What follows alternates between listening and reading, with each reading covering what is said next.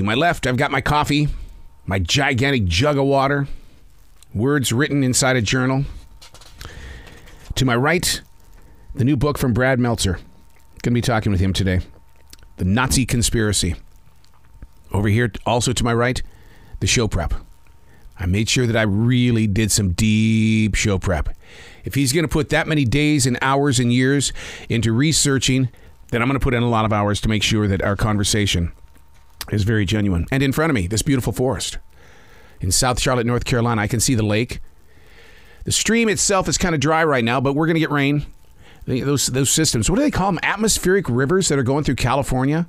Well, it must be one of those that's going to be coming through the Carolinas because there's going to be some serious downpours tonight. So you got to get yourself in that state of mind of going, okay, we got to get prepared. Okay, got to get prepared. What exactly does that even mean? That's like show prep. Listeners, people I know, they'll go, what is show prep? Yeah, I know. Hey, it's Arrow. This is The Daily Mess, a chronological walk through an everyday world. I am a daily writer. Looking around the room, there's always something to write about. I plant that seed inside your heart. And the reason why is because I hear a lot of people say, I don't know what to write about. There's nothing to write about. Really? Look around you.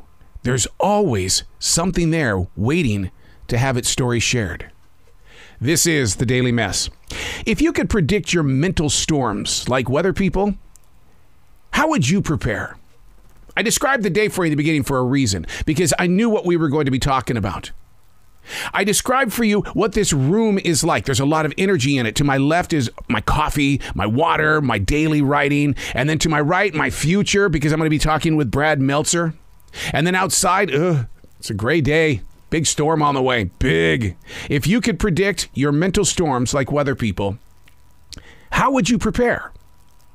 Although I've been a daily writer for nearly 29 years, I'm still not able to physically forecast the process of the oncoming.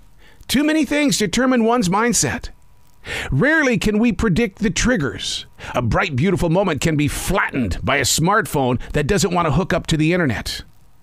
Because I can't predict my multiple moods, I am aware of what takes place and how I'm going to get in a certain area. And I've learned how to move away from those potential moments of there being something that's wrong.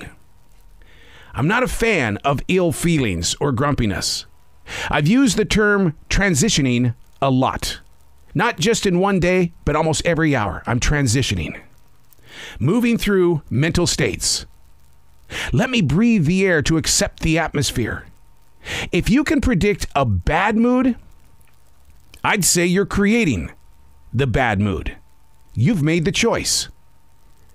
Here's an idea. Unlock yourself from that choice. It's going to rain today, but there's nothing I can do about it. I have an interview with Brad Meltzer.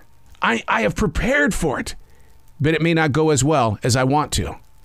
Okay? I'm in control of that, but am I? My daily writing is done. I'm not going back to erase it, so I'm not in control of it. The mindset and the mood swings that I was in earlier when I was writing starting at 7 o'clock this morning is not the same person that I am right now at 8:29 a.m. But I have to trust the feeling. If you could predict your mental state of mind, those storms like weather people, how would you prepare? You've got to be aware. You've got to know what your reaction is going to be if A meets up with B and then connects with Z. You're going to go, whoa, hang on a second here. This is going to be a weird kind of comparison. But last night, my wife and I had dinner at this beautiful restaurant. I wanted a steak, a really good one. And I knew what I wanted to order was going to be way too much food. Because I knew that if I ate all of that steak, because I'm not really a meat eater, I was in the mood for a steak.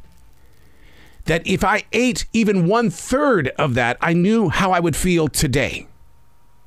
So I made sure through the discipline and the triggers that do come up, that it's like, you're only going to eat so much. Put the concentration on your veggies. And I did. I put all of my love into the veggies. And I only had a little bit of the steak It's the same thing with your mindset. If you know that you're going to be in a bad mood because this, and this are waiting for you when you go to work or where you go to the mall or go to the store, what you have to do is that you have got to do it. Just don't overdo it. Don't eat the entire steak because you know what the outcome is going to be. Being aware and having the discipline to staying aware keeps you away from the triggers. I'm Arrow, and that's the Daily Mess.